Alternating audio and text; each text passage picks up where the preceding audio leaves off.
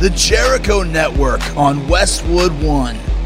Millions of dollars, millions of dollars. All right, former WWE Tag Team Champions, the Primetime Players, Titus O'Neil and Darren Young, are in the Talk is Jericho hot seat today. You'll hear where their name came from, and of course, the millions of dollars dance. I love that. How they both made it to the WWE separately, how they became a tag team, and then Darren gets real about what it means to be gay in the world of pro wrestling, and what it was like finally coming out. Titus talks about his troubled childhood and the boys' ranch that changed his life. They've both got some seriously funny stories about driving around Talk is Jericho alumni, the great Khali as well. They're both Khali assistants, Khali job boys. Talk is Jericho, baby. Talk is Jericho. Talk is Jericho, mama. Talk is me. All right, welcome to Talk is Jericho, the pot of thunder and rock and roll. The People's Podcast has arrived. The remedy for boredom is here, and let's go for a ride with the Primetime Players. They are in his house. Darren Young and Titus O'Neil, former WWE Tag Team Champions. They've got some great stories to tell, and I got some great stories to tell too. Talk is Jericho fanatics. How in the hell are you? Hope you're having a great week. Glad to have you back here on a Wednesday. Funny story, like I said, I was in Tallahassee the other day for the very end of the Y2J summer tour, and I was flying to New York City, and I was going through Atlanta. So it's a 30-minute flight from Tallahassee to Atlanta, delayed for 2.5 hours because the bathroom door was broke in the lavatory.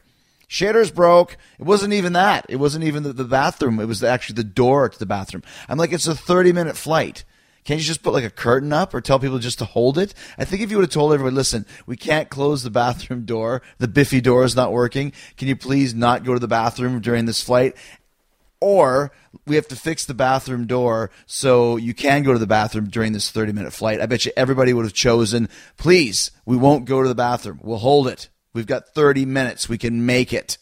But instead, I had to wait there for 4 hours, 2.5 hours, whatever it was.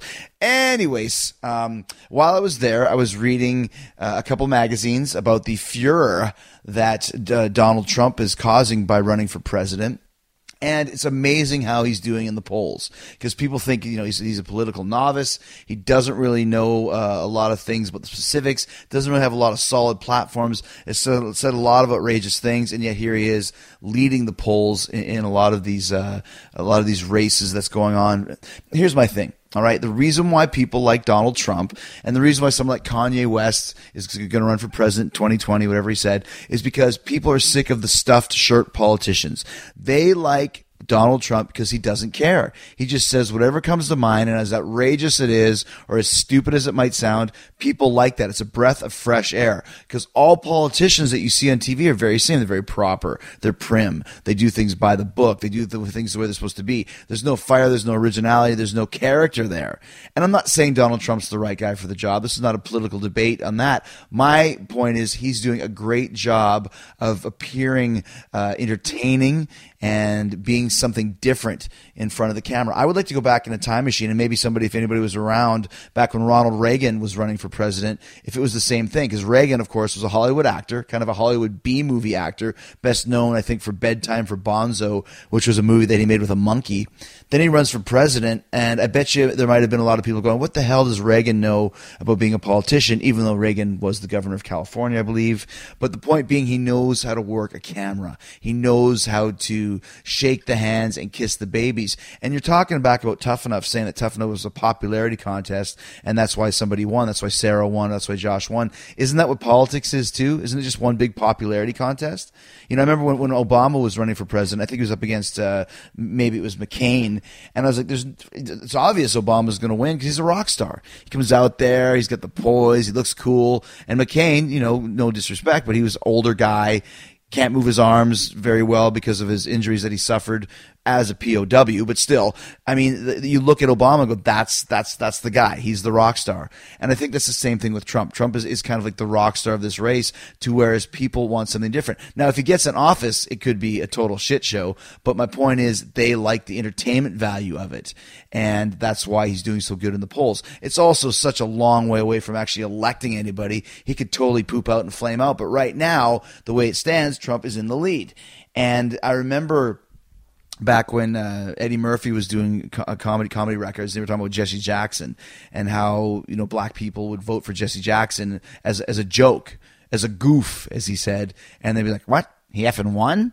And I think that could be the thing with Trump. People might vote for him just for fun. Hey, I'm going to vote for Donald Trump. Hee hee hee hoo hoo. And suddenly Trump's the actual president of the United States. And the thing is, he doesn't care what he says. He doesn't care any backlash that he gets because he doesn't have to impress any sponsors. He doesn't have to go for any funding or beg for any funding or you know, do any of that kind of manipulation or networking for funding. He can just fund himself.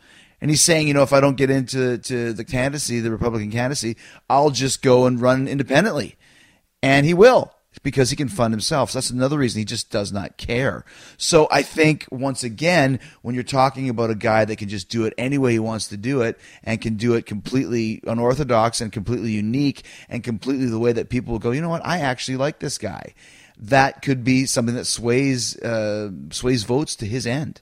I remember in Canada back in like 92 or something, Doug Henning ran for prime minister. Doug Henning was a famous magician, an illusionist. Kind of had buck teeth and a mustache, and he looked like he was in Styx, like in about 1978. Had kind of the long hair, poodle hair, what everybody might say.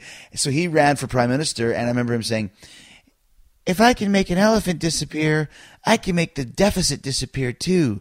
And I was like, that's the best line ever. And I totally voted for him. And he got like 2% of the votes. But for me, I didn't know much about politics. I just knew that guy was funny and I liked him. Same thing with Trump. Trump is in the same boat where he's doing something completely different. And you're thinking, oh my gosh, he's so funny and so unorthodox. And so I believe the saying is, get the buzzer ready, 0 fucks given, that he might actually squeak in there for that very reason. And this is why I have a theory, and I read this. I think there's a Instagram posting that says it's for a certain celebrity to become the president, to run for president, and that celebrity is Bill Murray. I think it's for Bill Murray for president on Instagram.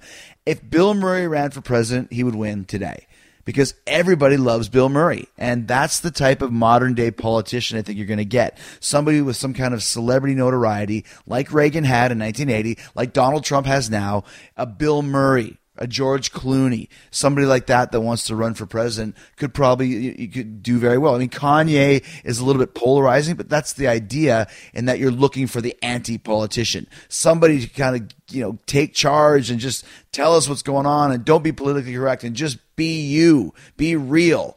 It's the same way that Clinton got elected for playing saxophone on Arsenio and smoking pot, although he didn't inhale. Same reason why Schwarzenegger got elected into the governorship, and why he would have been the president if he would have had an American birth certificate. He just wasn't born in this country, so he couldn't be president. But everyone would have voted for Arnold Schwarzenegger because it's Arnold Schwarzenegger. So I think Donald Trump, if he keeps up and doing the way he's doing, maybe work on his platforms a little bit more, get a little bit more adept at what he's talking about as far as the details, and, you know, I'm not going to say tone down some of his outrageous sentiments, but just continue doing what you're doing. He's not really offending anybody. The people that he's offending don't like him anyways, but a lot of people are behind him because he's just completely unorthodox, doing things his way. I read somewhere, even, you guys can verify this on the Twitter at Talk is Jericho, that the Latino community loves Donald Trump, because they're saying that a lot of the things that he's saying is correct about, you know, illegal immigration and that sort of thing. So I don't know if that's true, but people that are kind of in America are maybe agreeing with Donald Trump. But point being, all the outrageous stuff that he's saying, it's actually working. Can you imagine your newest president of the United States of America, Donald Trump? I love the way he wears his baseball hat to do his speeches. Like, who wears a baseball cap to do a speech? Like, do presidents are they even allowed to wear caps? Trump is wearing one. Think about it, guys. It's a very real possibility. Your new president, Donald Trump. All right, I'm here in the specially constructed podcast room with the tag team champions of the world, primetime players. In the house, baby. What's that? PTP's in the house. PTP is in the house. I love that, the initials of PTP, primetime players. So a lot of requests for you guys. You guys are getting really popular now in your second incarnation as the primetime players, right? Yeah. We it's been fun second time around, especially when we got a opportunity to go for the titles at Money in the Bank, and now we're tag team champions, and and it just feels like it was just meant to happen this time. But Chris, I still have trust issues, though. I still have trust issues with the big man, but Once someone turns on you, it's hard to forget that. We're still trying to work through that. I'm keeping an abundance of Quest bars in my bag to keep him happy. What's your favorite flavor of Quest bars? Cookie dough. Cookie dough? Yeah. Is that yours too? yeah, cookie dough. No, I'm an apple pie a la mode guy. I actually You tried like those ones? too. Yes, I warm them up. Have you tried them? No, Darren? no, I haven't tried those. They're really good. Yeah. Like those things are the best inventions ever. Yeah. So I always start thinking like, is this like a Seinfeld thing when they're eating like the non-fat yogurt? Is it going to end up being like making us all fatsos, or does it really work? I'm wondering. You got to be careful with the sugar alcohol too. Well, now but is that a real thing? Like Yeah, well, the sugar alcohol binds me. I don't know about you, but it binds the hell out of me. It's too much. it binds you, like you get freaked out, or No. Can't go to the bathroom. oh, binds you. Stopped up. Yeah, stopped up. I wasn't familiar with that term. Okay, like binds an old you. man if you want to get prune juice and all kind of stuff. Now you guys are a classic tag team in that you also travel together as well, right? Yeah, Just the two of you guys. Yeah. We were before we were in tag team, and we were traveling together. Darren's one of the first people to kind of reach out and help me when I first started, and get in the ring with me, and try to help me out. So we've always had that connection. Who drives? I do all the driving because Not all of it. I've been picking up my slack lately. I do majority driving from the independents, like travel in the Northeast. So I'm used to the driving. But this guy to my right, he just loves tweeting and always on social media. Which And is a great sleeping. thing. And sleeping too. Does he ever tweet while he's driving? I'm sure he does. Yeah. While I've you're seen him. sleeping? Yeah. Oh, he does it, I too. don't sleep because I get nervous when he drives. Yeah. You're not used to driving in the big city? No, I just don't drive well. How did you guys end up getting together in the first place? Was it one of these things where they just had two guys that weren't doing anything and stuck you together, or was it something you guys wanted to do yourselves? No, we were on the NXT the second time around. Both of us were on NXT Redemption, and the season was only supposed to last like 6 weeks, and it ended up lasting almost a year. And so they kind of ran out. Just kept going? Yeah, it ran out of storylines, and I had become a good guy. Went from good guy to bad guy, back to good guy, all in a year. And but the backstages that me and him had, and the chemistry we had, both inside and outside of the ring, was kind of a natural fit. And they gave us an opportunity to kind of go out and be ourselves in the backstage segments, and that did well on NXT. And they said, hey, let's give them an opportunity on SmackDown and see what happens. And I think it was John Laurinaitis that Yeah. gave us SmackDown contracts, right? Yeah. John Laurinaitis, hey, we're going to give you guys an opportunity and see if you can run with it. And just make sure you don't fall up the stairs. Yeah. It's like my idea. Yeah. That idea I came up with. I said they announced you guys first. I told you. It's my idea. I told you. Mark. So you were at NXT twice, Darren? Yeah, NXT 1 was a nightmare for me. In what way? Because this was like, let me just set the tone here. NXT 1 was the huge takeover that really kind of was the biggest thing in the company for a while. original, yeah. The original NXT 1, right. You said that was a nightmare for you? It was a nightmare because it was like American Gladiators, and I said to myself, if I wanted to do American Gladiators or American Ninja Warrior, I would do that because they had the obstacles, Right. the challenges. It was just bullshit. And I feel like it exposed a lot of us because I'm not good at juggling or doing obstacles and stuff Yeah. like that. So when fans see that, they're like, oh, they're not going to take this guy seriously. But NXT now is off the hook. Right. But the original, after that NXT season was done, who was your pro in that first season? CM Punk. CM Punk. So after that first season was done, then you guys got the call one day in Miami, I remember, that you were going to attack the entire company. So how was that for you? Because then now you're in the big leagues. Well, for everyone, it was just nerve-wracking because, a lot of the OGs that were on the roster, they were like, who are these young guys? Really? Coming in and stuff like that. So we needed to deliver. And Vince McMahon said, this is a big moment for you guys, and you need to deliver. And we did that night. How was it for you, though, that whole 3-month period where you guys were kind of the hottest thing in the business? It was fun. It was fun. We did a lot of things, and I feel like it ended a little too short. SummerSlam was the culmination. I think it was 707. I believe you were part of it, Yeah. too. And I feel the Nexus should have, been on top, should have won, and I think it would have even bettered our value. It would have extended your guys' shelf life for a while as well, right? Sure. But I remember talking to you guys when it first went down and saying, like, for you guys, like, some of you guys, this will be like the peak of your career. Other guys, this is just the start. Some of you guys won't even be here next year. And there's a couple of guys that aren't here, but most of the guys are pretty much here still. It's me, Heath Slater, Daniel Bryan, Wade, Ryback. That's about it. That's about it, right? Yeah. Exactly. So when that whole invasion was done, did you kind of get thrown by the wayside, or did you have something going on after that? Well, I was billed as like the weakest link, so I was like battling Wade, and right. You were the first guy pinned in the 7-on-7, I think. Yeah, me and angry Michael Tarver. Angry Michael Tarver. So I got a punch. Yeah, so I think the next night after we lost, we all called out the WWE superstar, and I called out John Cena, and the biggest guy in the company. I called him out, and we had like a 15-minute match on Raw. I lost, and that's when the Nexus kicked me out because I didn't deliver. And it was a lot of the guys backstage were like, "Oh man, this Darren Young can go. He can really go." And I went 15 minutes with John. Because up until then, you were just doing short matches or big group matches. You're actually remember that you were the Black John Cena. Yeah, the right? Black John Cena, Buckwheat. It was. I wish I made his money though. Oh yeah, right, yeah. But yeah, it was wacky. So then you get kicked out of the NXT, and then end up back in NXT.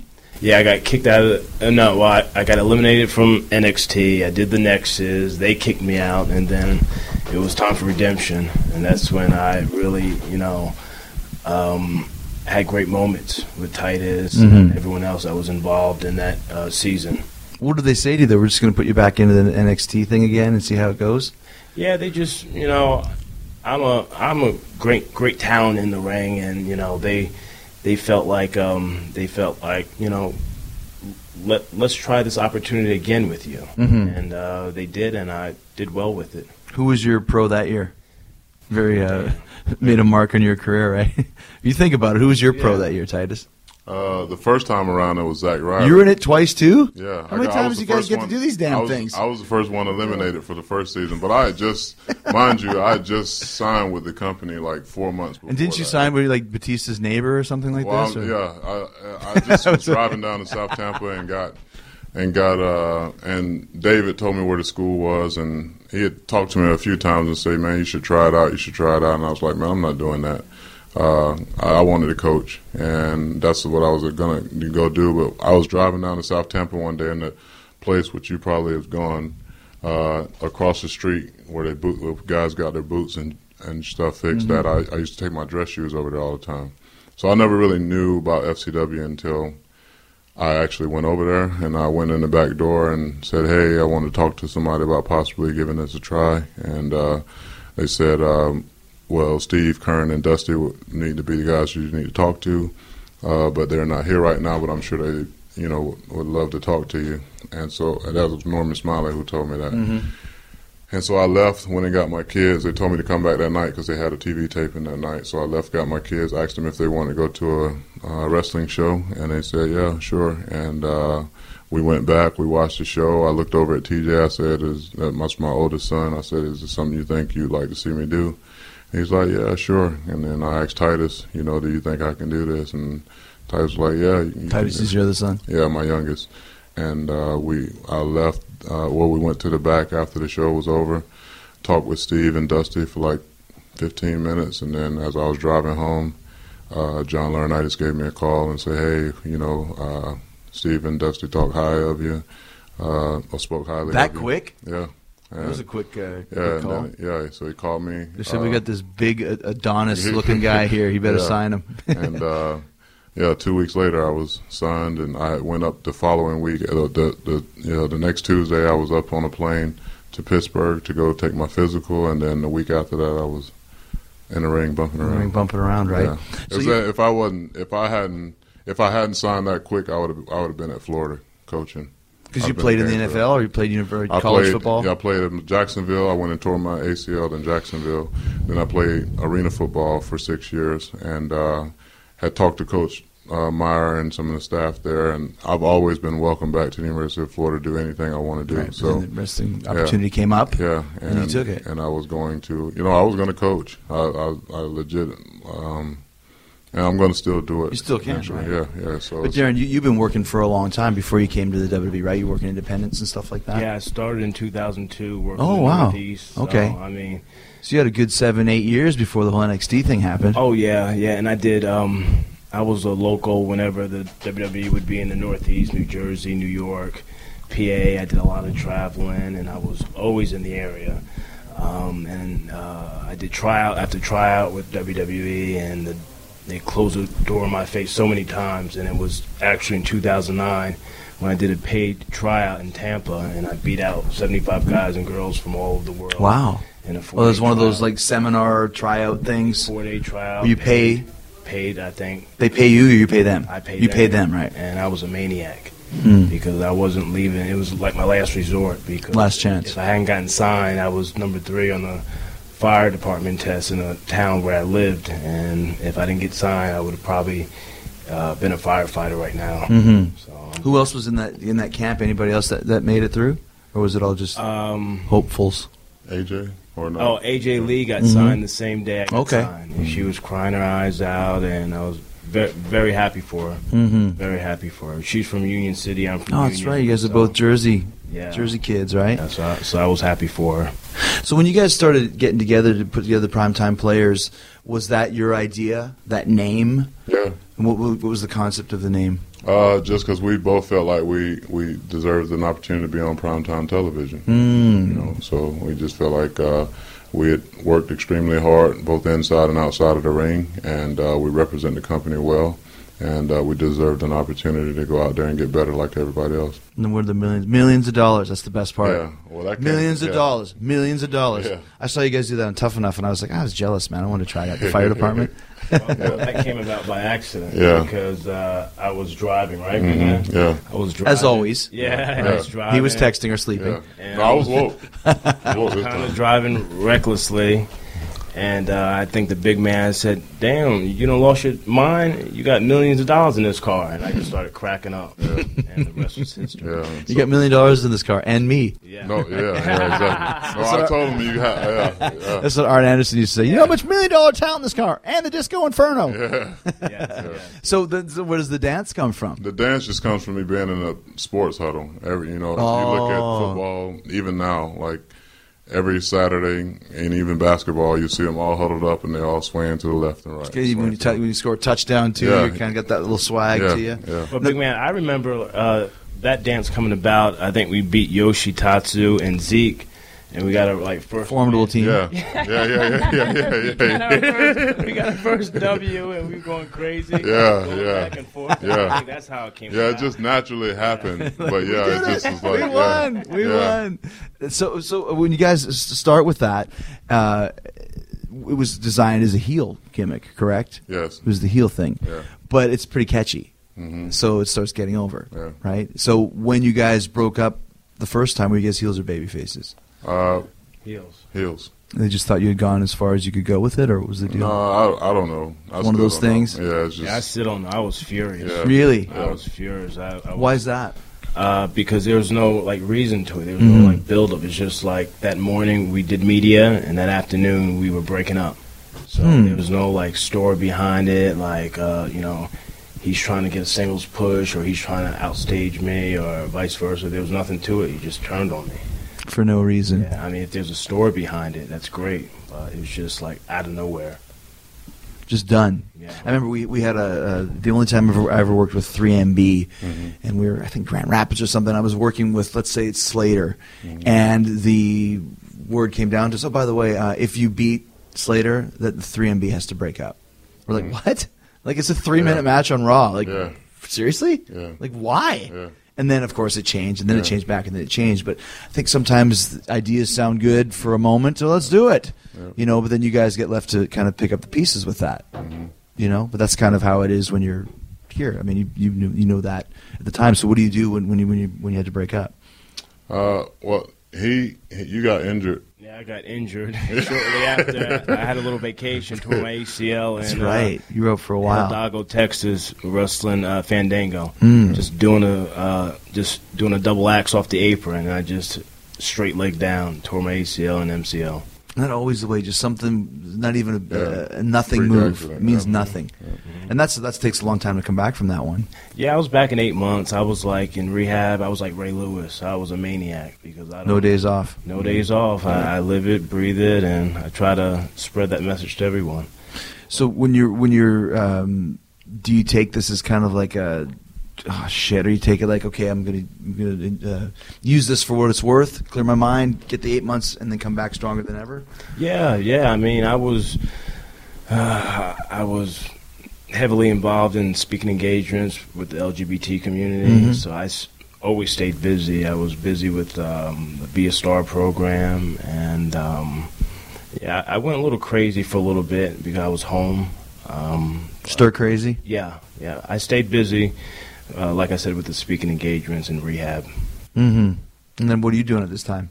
Just sporadic singles matches Here and there? against whoever. And, Right. Yeah, it was very frustrating time, just because you out pitch ideas and get told one. I mean, like you say, it's the business of you get told one thing and then something else happens and this and that. You never really know what the truth is. Mm-hmm. And Big Man missed me a little bit. Yeah. A little bit, yeah. Miss your partner on the road. Yeah, I definitely missed him. No one to drive him around. Yeah, nobody driving around. Well, Seamus drove me around. He loves driving. Both of them love driving. See, I'm the same. I don't like not driving. Yeah. Like anywhere. Yeah. I think it's just over the years you just get used to having your own pace. You know what I mean? Yeah, I'm horrible at snow and rain too.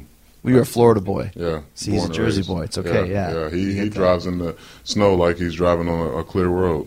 And Well, it you scares- got to scares learn how to me. do that, man. And what's going to happen if you guys get split up again? Hey, well, we still driving together. You're going to be like Great Khali and have to get someone to drive you around all No, the time? no, we still ride together. I did Kali duty. Yeah. Did you really? Yeah, I did too. And he didn't You pay both for did. Yeah. He didn't pay for a damn meal. Yeah. See, this is I what I've hope he heard. hears this. That's what TJ and Natty said. Like, he wouldn't even put gas in the car. Like, come on, dude, no. throw Yeah, something in. No Right. money, no. Yeah, How do you draw Khali duty? What, they ask you. Hey, Darren. They run out of people it's to my volunteer idea. to do it. Yeah. But I love doing it because Yeah, you he's get really free not car. like yeah. He's a great guy. Yeah, But, yeah. you know. But he can be a little demanding. Yeah. Like what? But you have to be demanding back to him. Yeah. Yeah. It's like, hey man, brother, I'm hungry. Well, you should have ate. 2 stops ago when we stopped at the all gas ate, station yeah. with everybody else. I don't eat that. All right, well you won't eat because we gotta get to the next town. He's that So, brother, find a Denny's. Yeah, brother. find a Denny's because he wants to. Damn Yeah, Denny's. it's 2:00 in the morning. He wants us to go and sit down, have a meal, and we still got 200 more miles to go. No, Kali, Hey, Blow. sit your ass back, eat this Snickers bar.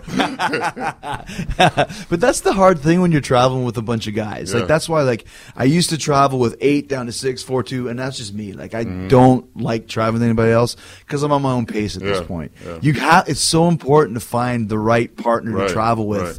which is why, you guys traveling together and working together. I mean, that's a pretty rare thing. Yeah, You know? Yeah, we compliment each other. yeah, Right. yeah. I book pretty much everything and make sure we got places to work out and train. And he's got a closet full of free stuff. So it balances out. I take care of him. Titus is always working it, man. No, He's I always just working got. it. I just got a lot of good friends and good places, so it works out. Exactly. So when you were off, and you mentioned the LGBT community, when you came back? Is that when you came out as gay? No, it's going to be 2 years coming up. It was before. It was before you got hurt. 2 years before I got hurt. Really? So you made the announcement, then you got hurt? Yeah. Oh, okay, I got We you. were actually baby faces when we broke up. Then, You sure? yeah, I don't remember. You know me, my memory. yeah, because when you came out, yeah, Selective memory too, right? Well, that too. But that was a pretty courageous thing to do. What kind of prompted you to finally make that announcement? I just felt like it was the right place, right time, and TMZ camera, right? Yeah, and I said what I said, but after I was done saying what I said, I went back to the hotel and I was just sick as a dog. Really? Yeah, I was like Why is that? I was terrified because I didn't know how people were going to perceive me. And I called WWE right away. But before I called WWE, I called my best friend from New York, Trouble. And I said, Trouble. I said, yeah, that's his independent wrestling name back in the day. But I said, what should I do? He said, call someone from WWE and just let them know what happened. And I called someone from WWE, and they said everything was going to be okay, and the news broke, and I had to do a Be a Star the next day. And I told Stephanie, I said, I can't do it. I don't want to leave the hotel room. And she assured me everything was going to be okay. And I was happy I did the Be a Star. Now I do them on a regular basis. But, yeah, I was very fearful of how people were going to think of me. You afraid that people are going to be like catcalling you and throwing things at you or something? Or? That and, family too. Your family didn't even know? Well, my close family knew. But, my close uncle and grandfather, who were old school, I was very afraid of them finding out the news, but they were very supportive. Very supportive. Did you know, Titus? Yeah. You guys knew? Yeah, it was his decision whenever he was ready. But, I mean, does it really make a difference? It doesn't. You know what I mean? Like, that's the thing. That makes, like, it's such a big thing to say, but I can't see why anybody would make a big deal of it unless you're, closed-minded or whatever it may be. But yeah, I think some people might have felt uncomfortable, and people that used to talk to me don't really talk to me anymore. But it is what it is. Really? So there were some people that kind of changed? I mean, everyone is still nice to me, but you can just tell people's demeanors. Some people's demeanors change, but even within these walls, just everywhere. Yeah, just everywhere in general. But it is what it is. I come here to entertain. And well, the thing is, though, like especially being in the WWE, I've been here for 16 years, and my number one biggest mentor in the business is Pat Patterson. Like taught me 90% of what I know on how to put together a good match. And The Rock will tell you that, and Sean will tell you that, and Brett will tell you that. Anybody that's worked with Pat. And we all know he's gay, and who gives a shit? He's a genius, he's a great guy, and we love him, and whatever. So that's why it would surprise me if anybody had an issue. But then again, everyone's got their own different way of doing things. But did you ever talk to Pat about this at all? Oh yeah. Did ya? Oh yeah, we've talked about it, and Pat's just funny. Yeah. He thinks I like to party. I said, Pat, I don't party, man. He's like, what do you mean? Because he's he lives asking a question. Yeah, because he lives in Florida. He's like, and I live near South Beach, and he's like, do you like to go to the bar? I said, no, Pat, I don't really like to do that. He's like, why not? He's like, sometimes when I'm down there, I like to, have a couple of drinks, and it gets late, and I just get a hotel room. Have a couple drinks and have a good time. Come on. I said, no, Pat, I don't do that. I just like to people watch and go to the beach and relax. Pat's going to show you the hot spots, right? Yeah, I told him. I said, yeah, Pat, you got to show me where to go. But I mean, like I said, it's a friend of mine is Rob Halford. He's a singer of Judas Priest. And in the 80s, he knew he was gay. And being the gay singer of a heavy metal band was very taboo. Now, nobody cares. Yeah. Times have really changed over the last 10, 15, 20, 30 years to where it's like, hey, whatever, big deal. But I can see why that would be something that he had to bear that cross for years because of the world he was in. Is it being in the pro wrestling world? What do other people in the gay community think of like you being a wrestler? Is it like a no big deal, or is it like cool? Or they think it's cool and they support it. And I mean, at the end of the day, I just want to be able to be a good representation for the LGBT community on WWE television or any platform that I have the opportunity to talk about. But yeah, they've all been supportive, the LGBT community. Because you're kind of your celebrity too, right? You've got, I'll say it, you work for the WWE, you're an international superstar, so that's a good thing. Yeah. You could be almost a role model in a lot of different ways. Yeah, absolutely. Because now my job is to help others that are dealing with the same issues I was dealing with. Because, just for example, when I would do promos on the Independence, I would do my promos like this because I didn't want people to think that I could be feminine and stuff like that. So at the time, I was Bone Crusher Fred Sampson, so I would cut my promos like this, so no one would think that think anything of me. You're overcompensating, right? Exactly. Yeah. And I hated it. Yeah. I understand because it's not you. Yeah. But now that you're you and you've you've come out as a gay man and nothing changed. You're still. No, I'm just able to be myself and just talk and not have to worry about what I'm saying, and I don't have to worry about. I don't want to name a particular wrestler, but say, "Oh, you want to go to the strip club?" Hell no, I'm not going to no damn strip club. I've been to plenty of times. Hello. Yeah, back in the day, I was miserable. Yeah. Miserable. I would go and I'd be miserable. But so you would have to anymore. put on the facade that, dude, let's go get some chicks. I hated it. Wow. I hated it. So you with would go out just to try and fit in? I would be a fly on the wall. My back would be against the wall. I'd be so uncomfortable. So uncomfortable. But now I don't have to deal with it anymore. Thank God. How did you feel about that, Titus? About your partner being gay? Oh, I don't care. Right. I mean, I have family members that are gay. I love them to death. I love him to death. He stays over my house when we have shows in Florida, and my kids call him Uncle Fred. That's cool. And I don't care. I've never cared about someone's sexual orientation or race, for the matter, because when I was younger, people from all walks of life, gave me an opportunity or invested in me when they didn't have to. And it was my gay English teacher that, before she was my English teacher, told me in the 9th grade that I'm going to make sure that you don't fail here, because I went to high school in a very segregated town. At our football games, the black people sat on one side and the whites sat on one side, and we won 4 state championships in a row. And you would think that was really?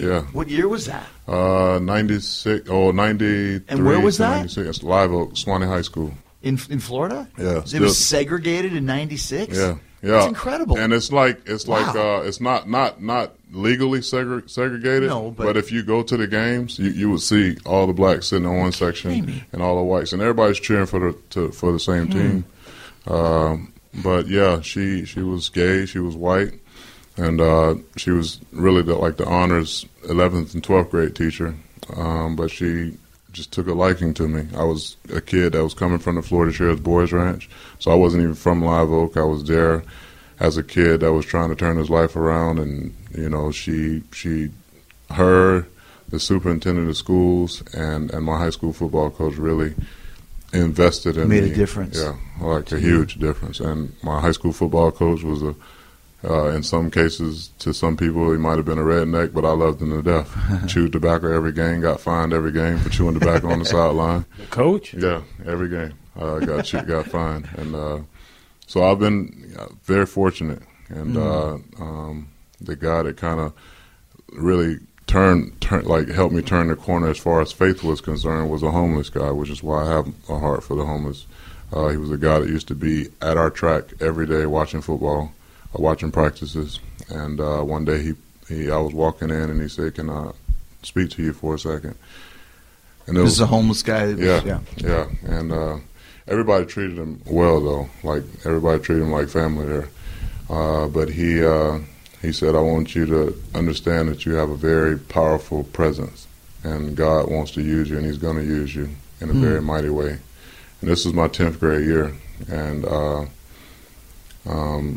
from that day forward, I used to talk to him, and then he got me going to church more. And that was a really pivotal point for me as far as believing and understanding, having faith and learning about, accepting people. Because I was in a place where I was one of only, 3 black kids on the Boys Ranch anyway, out of 114. And a Boys Ranch is for, kids that were don't have any. Yeah, they were, well, in my case, I was very, I was poor because my mom was a single mother. I lived in the projects. I used to get in trouble in fights all the time.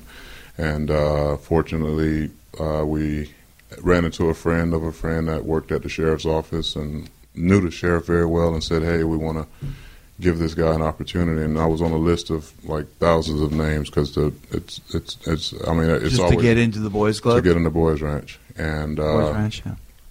Got the opportunity, and I say at every interview that's asked about what's the pivotal point of my life, and it was literally going to the Florida Sheriff's Boys Ranch, because I was always told I'd be dead or in jail by the time I was 16 or 17, because my first instinct was to fight.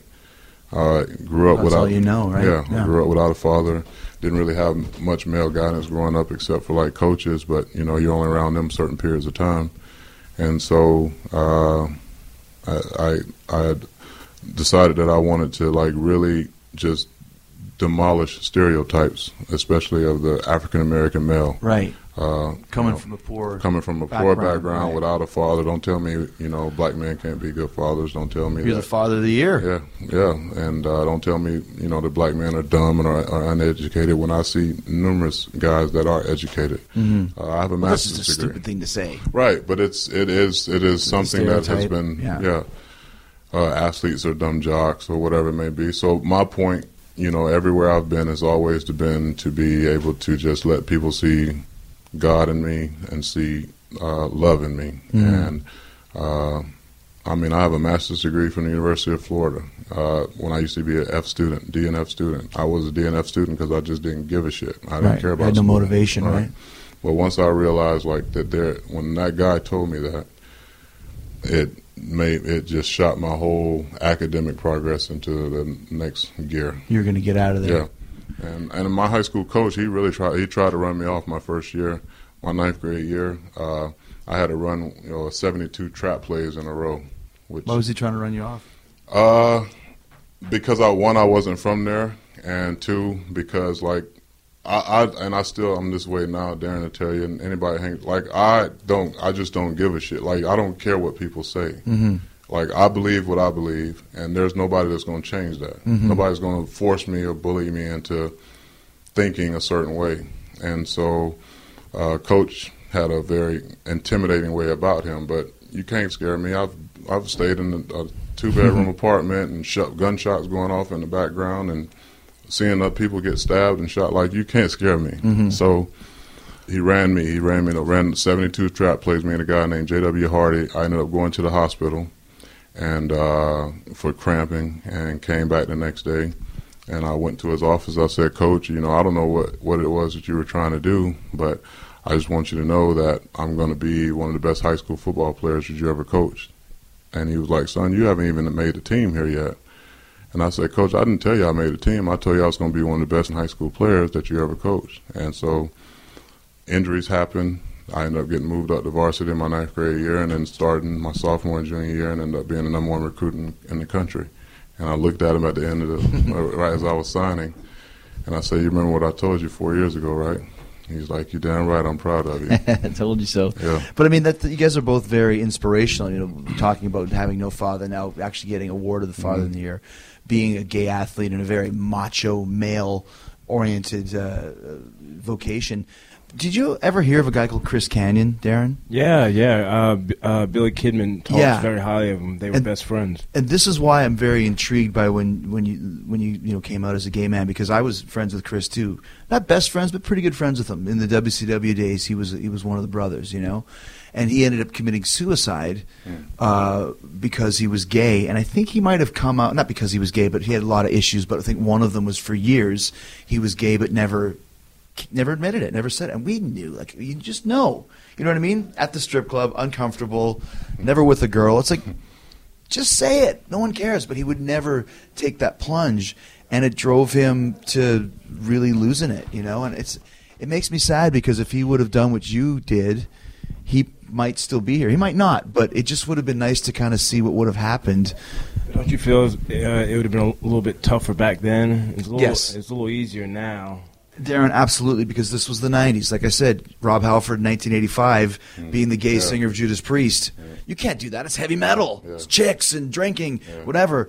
Same thing in 96, 97. Him coming out as gay would have probably been harder for him than it is now, because now we're very politically correct, and rightfully so.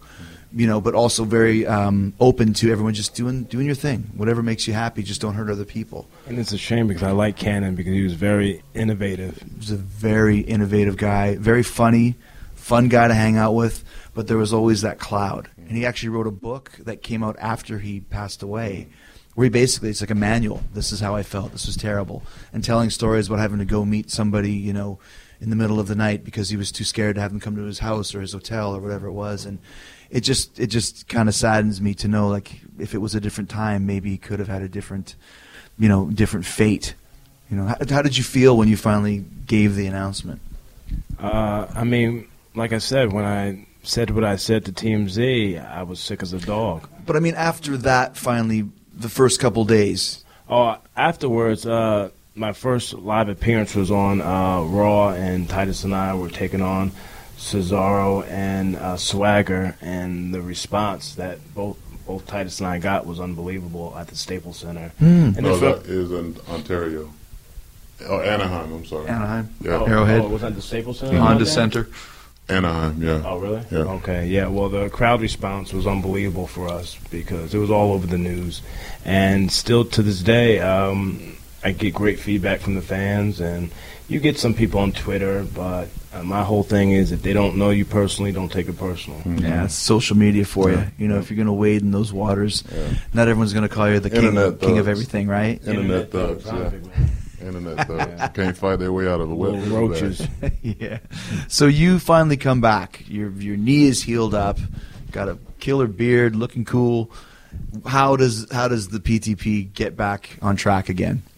We both got a text saying bring your primetime players gear, and this was again off of being told one thing for weeks and him being told one thing for weeks. And then we just get a blanket text, hey, bring your primetime players gear. And I texted him and asked him if he knew what was going on, and he told me no. And then we got to TV that Monday, and I came in and saved him. And then the next day on SmackDown, he came and did the same for me. Yeah. And but one of the ideas that I had was bringing back Bob Backlund and having him being like my mentor, like my life coach. Oh yeah. When I come back, I'm depressed. I have no friends. I have no Bob partner. Can't cheer you up. And Bob Backlund, he's really funny. Yeah. He's really funny, and just mingling with him whenever he's in the area, he just gives you his time, and I just think he's hilarious. Yeah. And I think that would have been funny, but I was just coming up with different ideas to get back on TV. Throw anything as well, because when you came back, you were here for a while. Yeah. And I've had JTG on the show. We talked about just doing the JTG, just hanging out, not doing anything, nothing worse. And that bothers me and him. I mean, for similar and different reasons. For me, it's like, I'm 38 years old. I have 2 sons that I miss every damn week. Right, being on the road. Yeah, and I didn't come here, just to collect a check. I can go play domino. Eat catering. And I legitimately get pissed when I don't have an opportunity to do something. Even if it's a backstage, I feel like I've came and I've earned my check. Mm-hmm. And some guys are comfortable with that. Some guys are comfortable with just making X amount of money and laying low under the radar. But no, I truly believe I'm a star, and I needed to be. And if you're going to be away from home, from your boys, I'm going to make it work. Exactly. All of us. We better be here working. Too. I've seen your kids, and I'm the same way. No days off. I hate days off on the road. I hate them. Yeah. I hate them. Yeah. And that's the reason why. Yeah. We're here to work, and if I'm making money, it's okay. If I'm just sitting around. Yeah. And I've been there too. When I first came to WWE, it was like that. It's so frustrating. Just a buzz killer of all What buzz was kills, the turnaround for you? Because I know you came just from same thing, man. A lot of politics coming from WCW to WWE. It really was a real war at that point in time. So there was a target on my back because I came by myself. So it's just kind of similar to what you guys are talking about. Just kind of getting to know the system, getting to know the politics and how to play it. And I knew that I would make it here because I'd made it everywhere else that I'd ever been. Right. I'd been to 10 different territories. Right. So just knowing that I could do it and just biting my tongue when I had to. And thank you, sir. May I have another when I had to, especially with the boss. And even though I wanted to punch some people in the face, I didn't. Yep. And then slowly but surely you gain your respect. I mean, that's the way to make it here is gaining respect, as you guys know. And when you first come in there, like you said, who the hell are these kids? Who are these guys? Who are these guys coming in here? Then slowly, that's a good match. That was good. Or knowing, like, if I work with this guy, he's going to make me look good. And he's, wow, can we work with him? And that's just how you make it work here, in this world, And I was going to ask you too. You're talking about wanting to make things work and pitching ideas and stuff, and you mentioned the Backlund thing, which is great because he's totally nuts, which is in a good way. I used to have this little calculator thing when I was in Japan that if you type a word in it, it would say the name of the word and then give you the definition. So we were on a bus in Japan. I'm reading a book and it has lugubrious. A state of melancholy feeling. Hey. Good word, Chris. That's a good word. Like this, like Texas Instrument thing, like futile. Something that's not going to work. That's a good word, Chris. You can use that. But you had, what was the guy's name? Pancake Patterson. Pancake Patterson. Yeah. Please tell me about Pancake Patterson. Yeah. Well, were you involved in this too? Yeah, I was Leon Bone Crusher Baker, but people didn't see it on TV. Yeah, people didn't see. Did you get cut? No. He had a match. Oh, He had a match against JC. Yeah. Who's JC? John Cena. Oh, okay. Sorry. So you're Pancake Patterson. You're Leon Bone Crusher Baker, but big man, don't tell him why they call me Bone Crusher, please. Well, you were Bone Crusher Fred on the Indies, brother. I'm the Bone Crusher. I'm tough, macho. Yeah. So tell me about this. Well, both of us are big fans of like Martin Lawrence and Sure. Tyler Perry and Eddie Murphy and all those guys, and my whole thing is this is an entertainment company, and so I wanted to do things that my whole idea with that and his you want to play a character like those guys do. Yeah. So play a like character, the but also and exactly. So and it's like they were representatives of us when we weren't there, but then when people start asking about our uncle. My uncle had gout, so he couldn't make it to all the trips. And Bone Crusher, the reason that Bone Crusher was Bone Crusher. Bone Crusher did a little time. Yeah, he was like slowly, almost getting off probation, but no, he never wanted anybody to know why he was on probation to start with. Okay. But I just thought it was just fun. It was just a fun way to, as good guys and baby faces to like have that in the book where we can go to that, It was like your alter ego. Yeah, and they were going to advocate for us, and we had ideas about having like a match, a number one, like they kept holding us back, and then our uncles came out and had a match, maybe against Los Matadors in the overalls. So Pancake everything. was your uncle, and Bone Crusher was your uncle. They'd be doing like old school boots, high boots, and Pancake's gout would flare up, and he'd have to come in and save him. And so Pancake had the gout. Yeah. But so you made the appearance. Did you have the gimmick teeth in that? No, I didn't have teeth. What'd you have? I just had an afro. You had a pipe, didn't you? Pipe. Yeah, I had an afro, a pipe, and some glasses. That was it. And you played out Cena. You said he's been gone 10 years too long. Yeah, right? yeah. Oh, yeah. The people don't want to see you, John. So John said, yeah, you guys, I like your stick. I like what's going on, but we'll see. It's very entertaining. We'll see you at SummerSlam. And I was like, well, John, that's what you don't understand. They don't want to see you at SummerSlam, John. And the crowd like, so Pancake's getting over. Yeah. What the people want is to see the primetime players going for the WWE Tag Team Championships, and they popped on that too. And then what would you be doing in the background? I'd just be pacing back and forth with my Tourette syndrome. Yeah. Oh yeah. Leon has Tourette syndrome. Yeah. He's bad. You left. I didn't know that. He just shoot off. Yeah. Just scream and yell. Yeah. Okay. Yeah. But I had fun because over the years, I've learned to be more entertaining because, at the end of the day, I love wrestling. I'm a wrestler. I love to grapple. I've watched you, Chris, in Japan, and but I've learned to be more entertaining hanging with this guy. Mm-hmm. Right, because that's the part of the primetime player's gimmick. Yeah, because like you said, you're a man of few words. You're a naturally quiet guy. I'm like Lynch from Seattle Seahawks. He is, but I have a switch. But I like to do my dirty work in the ring. Yeah, well, I think when you first started the NXT Invasion, I was like, is he a mute? Does he talk? Yeah, he's like, I talk. How's it going? Yeah. I'm Triple H always. Triple H always walks by every time you get ready to speak to him. He's like, "What's up, Darren?"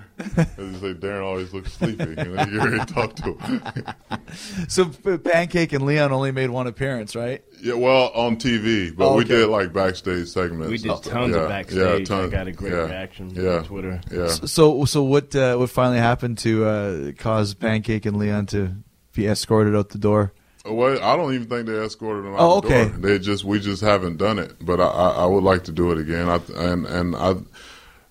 We opened the Monday Night Raw with Pancake Patterson and John Cena. What did Vince say? Well, he loved it. We actually, and this was this is one of the things that I think helps us is because if I have an idea or I'm not afraid of Vince. Like you know, a lot of people are afraid of Vince. He's an intimidating guy if you allow him to be. Yeah, if you allow him to be.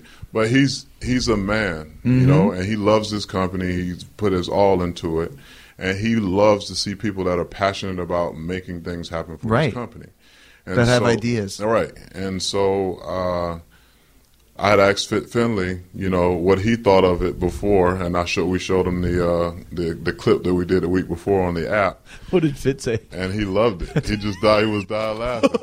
And so he was like, I say, Fit, just do us a favor and just go tell Vince that you got some people that they need to see him. And then, like, Fit went almost into the door. He's like, Vince, as soon as he said Vince, we just bust in there, boom, you know, and we just as the guys. Yeah, as the guys. And it's like, what you gonna do is put us on TV, or put the primetime players on TV. We're here, and we just went off. Did you have the wig on? Had everything. Had the pipe. What's he looking? What's he doing when you're doing this? Oh, he's just laughing. He's just, oh, that's great, you know, blah, blah, blah, and this and that. Him and Ed Koskey were sitting in there, and they were just dying laughing. Great. And I said when I walked out, I said, now don't let this be the last time you see us, you know. Yeah. And then the next week we're on Monday Night Raw. Opening Raw. Yeah. One of the biggest slots on the show. Yeah. I was so nervous about doing it, and I was like, oh, Titus, should we go in the office? He was like, I don't know, man. I don't know. He's like, you gonna get me fired, Titus? I don't know. It's like, TV. hey. It's busy. Yeah, exactly. It was Raw too, and he was just, he was scared damn near to death. And so when you came out through the curtain, did you see Vince, or did you one of those ones you just walk through, or did you go talk to him, or? Yeah, he just laughed. He just laughed. He laughs at us a lot. Like, he had me throw up on TV. He thought I was gonna like put some stuff in my mouth and just spit it out. And then so we had a Thanksgiving special where we had to eat off between eating contest with Khali, right? With Khali, yeah. Eat off. Eating against off. him. Thanksgiving Okay. I thought you said you were eating off of Khali. I'm like, that would make me puke too. too. No, Okay. Vicky Guerrero was, and so so we sitting there eating. You're having a contest who can eat the most. And I won. I was like, yeah, what I told you, Khali. And I'm just looking stuff, and I got all this stuff. And she was like, Vicky was like, Titus, congratulations, you get to have a match tonight on SmackDown. I was like, you know, and I was like down, and then I was like, and he was like, and she was like, against Cesaro. And then everybody was in the background like, ooh, and I was like looking concerned and with the full stuff. Yeah, and so we had the segment, and so you went to the ring and threw up. He spent me, and I went out, and Vince had told me to, you know, take the stuff and put it in my mouth and just spit it back out. And I was like, no, if I'm going to do this, I'm going to do it. You're actually going to throw up? I threw up, yeah. So I threw up. How do you throw up? I feel myself. You swallowed it, right? Yeah, I swallowed that, but I also had like a bunch of water and stuff, like soda and water, so I knew it would come up like right away. So you're drinking the stuff rather than just putting it in your mouth and spitting it. You're going to drink it and have it go down and then come up again. Yeah. And so, I was throwing up, and then I went over and grabbed JBL's hat. And picked up the hat and threw up in his hat and put it on Michael heaving Cole. next to you. Yeah. You're starting to get that smell. Yeah. Legit dry heaving. You know who would have thrown up even worse? Jerry Briscoe. He had a really weak stomach. Oh, somebody said that too. All you would have to do is go up to him and go, stop it. And he'd be sitting there like if someone farted or something and you like spit it in his face or something, he would be sitting there going like the most comical, like almost fake wretched. Stop it. So yeah, he would have been definitely retching with you guys. Yeah. But what are some of the other things you've done? I know you guys did some backstage vignettes when you were getting back together, kind of making jokes about people or imitating people, or what was it? Yeah, we imitated all the tag teams. Who did you imitate? Who was there? Everybody, even the New Age Outlaws, but we did it like in a honoring way. But Los Matadors, New Day, the Detention, the Ascension, the Detention. We had some crappy. Right, you had the crappy shoulder pads on. Yeah. How do you imitate the Matadors? We had some makeshift mask on. And we had a rainbow because we were overseas and we couldn't find like a big bull teddy bear or whatever. Right. So we had a rainbow stuffed animal. He was Oh, like, that That's was- when I hit. Yeah. Rainbow is my favorite color. Yeah. Like little stuff just to throw in there. Yeah, because that's don't why give a I asked. damn anymore. That's the Right, first right. time I asked the question. For the hardcore fans. Yeah, Like, tell me where you find some Puerto Rican bullfighters anyway. I'll wait. So that's part of what you guys like to do, though. I mean, Yeah. that like you mentioned earlier, Darren, about being more entertaining and having more fun in what you're doing. It's more than just wrestling. you Yeah. know. I realize that now after so many years, but you got to be entertaining. It's amazing how the switch will flick at a certain point in time. Like you mentioned, doing this for as long as you have, and it is about I've got to be big and I Yeah. got to do bumps and take Yeah. these falls, and then come out there and throw up on camera Yeah, and exactly. play Leon Bone Crusher, and suddenly like wow, this is fun. Yeah.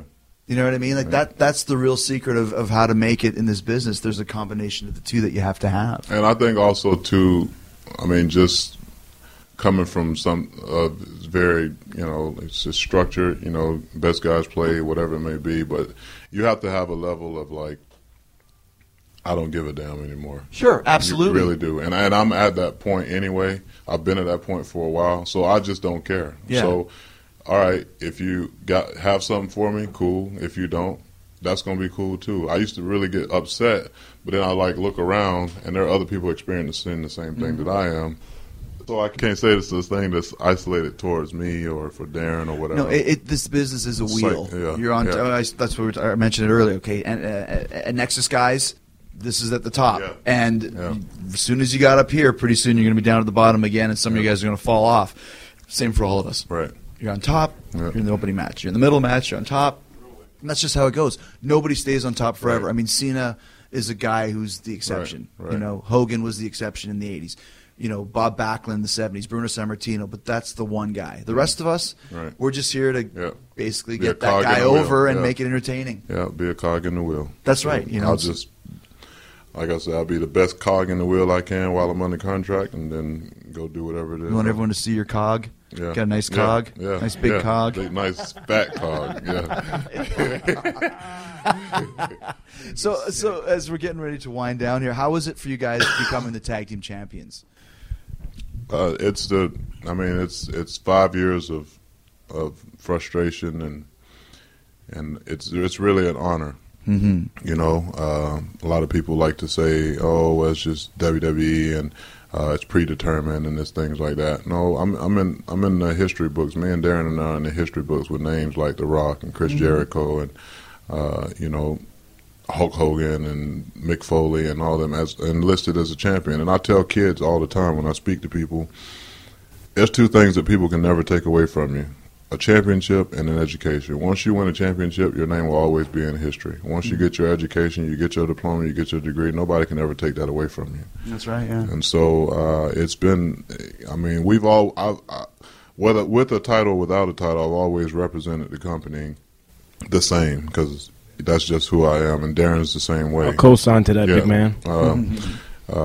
I feel like I'm a champion regardless if I have a title behind it or not. And it's the same way if I were working in a corporation, I'd feel like I was the president, or I would come to the work as the CEO or the president, because that's a job that I want.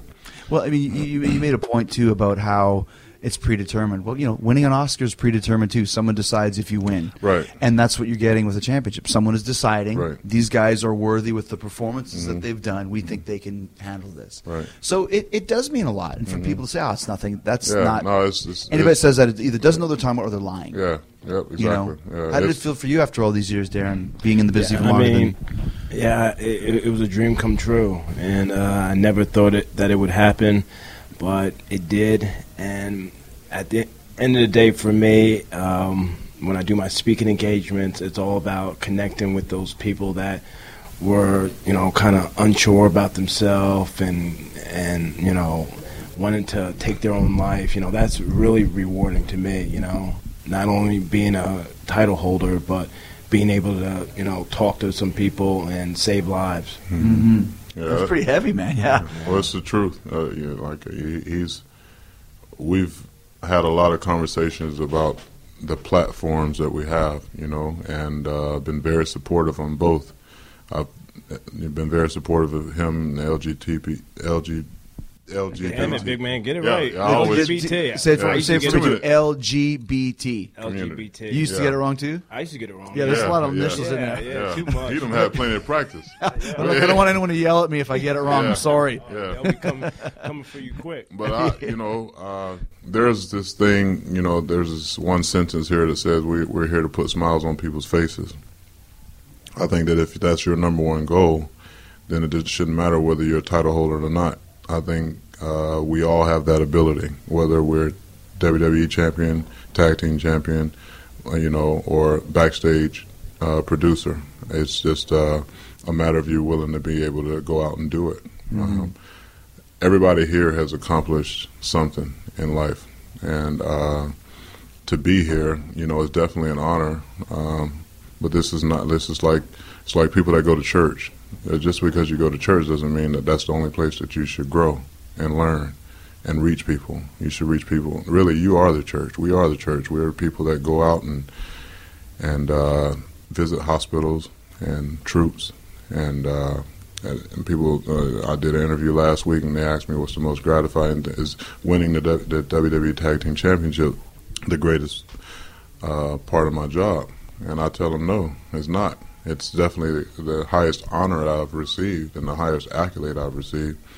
But really the greatest honor that I have with this company is to be able to go out and change lives, but whether it be via social media or, visiting hospitals or doing the breast cancer awareness with the Susan G. Komen or Be a Star rallies, or doing stuff on my own. I am who I am, and I've come to grips with that, and when we take time to look at, you could be one situation from being paralyzed, or you could be one situation from being in the hospital next to your mom after she got diagnosed with breast cancer for the third time. Mm-hmm. When you take yourself and you put yourself in other people's position, it makes it a lot easier for you to remain humble. And this business won't change me a bit. It hasn't.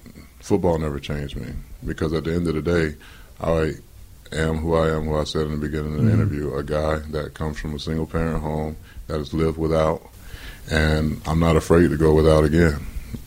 If it's for the right reasons and for the right cause. You're using the platform here to spread that, and so are you, Darren. Final question, what's your favorite match that you've ever had? Start with you, Darren. Favorite match I've ever had? It had to be my moment with Cena when I got kicked out of the Nexus, one-on-one with him, going 15 minutes with him. That's a long time, too, for Raw, Yeah, main event. So that was a cool moment for me. That's cool. How about you, Titus? My favorite match, I have two of them. The first one would be the first time we went for the WWE Tag Team Championships at SummerSlam. Against Kofi and Troop. Okay. And then the second one would definitely be my first match and longest match since I've been here, was with Rey Mysterio, and it was the greatest learning experience. And that was your first match? No, not my first. Your first match with my first match with him. With him, oh, okay. Yeah, before they put him and Sin Cara together. Gotcha. And stuff like that. But yeah, he's just very fun. He kind of let me throw him around. It's like wrestling with one of your sons. Yeah, exactly. Can you do this? Yeah. How about this? Yeah. And, just a great learning experience, what I don't have to do. Right. I don't have to do a whole lot. Yeah. Especially with guys like especially him. with the size like that. Yeah. You remember that one time, big man? I'm sorry, Chris. You remember that one time overseas with Ray? Yeah. We couldn't find him, and I'm such a big fan of Ray that I want to know. It was our first time going to we was our first time ever working in a tag match. Okay. Yeah, with Ray. I couldn't find him because I wanted to know, what's he gonna do? Yeah. I don't want to drop him. He started crying. So we did the match with nothing really. We just freestyled out there, and when I came to the back, I was just bawling my eyes out. Because I wanted to have a good match with him, because he's had great matches with Brock and Kurt Angle, and I look up to Ray. So I was just upset because I feel like I did a terrible job. And then the next day, Ray sat me down. It's like, I see how passionate you are, and that's great, and we're gonna make it better, and we made it better. You got it. The match was fine. I just wanted to know, Right. what we were going to do. Yeah. Yeah, he wasn't nowhere to be found. Yeah, he'd probably do that on purpose just to mess with you. I was so upset. All right, guys, it's great having you. You guys are both very inspirational and one of my favorite teams today. And hopefully you make yourselves millions of dollars. Millions of dollars. Well, I can just say it a all gimmick. along. It's just I a can say it gimmick, all- No, Chris. it's real. Millions of dollars. Millions of dollars. Millions of Maybe in pesos, maybe. Millions of pesos? Yeah, pesos, definitely. We've made that. Thanks again to the primetime players, Titus O'Neil and Darren Young. Great stories. I love Darren's stories. He's such a quiet guy, but he really came out of his shell to talk during this show. Wore his sunglasses the whole time, which I thought was cool. He was really chilling like a villain on Thanksgiving. And speaking of Thanksgiving, Canadian Thanksgiving is in October, and that's when I'm back in the WWE, also in September. Horrible segue. Doesn't matter. Y2J WWE Fall Tour begins September 11th next week. 4 countries over the next month and a bit. September 11th, Edmonton. September 12th, Calgary. September 25th, Toronto. That's for all my Canadian Jerichoholics. September 26th, Syracuse. 27, Rochester. We got October 2nd is Trenton, New Jersey. October 3rd, New York City, which is Y2J's 25th anniversary. I'm bringing my friends down. Lance Storm is coming to Madison Square Garden. Don the Natural Callus, Cyrus, he's coming to Madison Square Garden. Dr. Luther, Lenny Olson, he's coming to Madison Square Garden. We are going to have a great anniversary, the Jericho Y2J 25th anniversary at Madison Square Garden, October 3rd. Super excited about that. Also heading to Saudi Arabia, heading to Mexico, also for the WWE. And then we're going out with Kiss, October 30th on the Kiss Cruise. Then we're going to the Cinderblock Party back to the UK and Europe with Non-Point Sumo Psycho. That starts November 13th in Rotterdam, goes all the way across the main continent. Come check us out. Go to FozzyRock.com for all the cities and venues and ticket information. I want to thank you for everyone that comes to the Fozzy shows. I want to thank everyone that came and saw me on the Y2J Summer Tour, and you're going to be there in the Y2J Fall Tour. I want to thank you guys who download Talk is Jericho twice a week for free, which you're able to do thanks to the great Talk is Jericho sponsors. PokerStars, DraftKings. Don't forget, use my promo code Y2J to play for free. SeatGeek, use Chris J to get a $20 rebate on your first purchase. And, of course, Amazon, which is still the easiest way to support this show. Anything you want or need on Amazon. Listen, you got to get the new Iron Maiden record. It is amazing, Book of Souls. It's a grower, not a shower, but when it starts getting into your head, you are going to love it.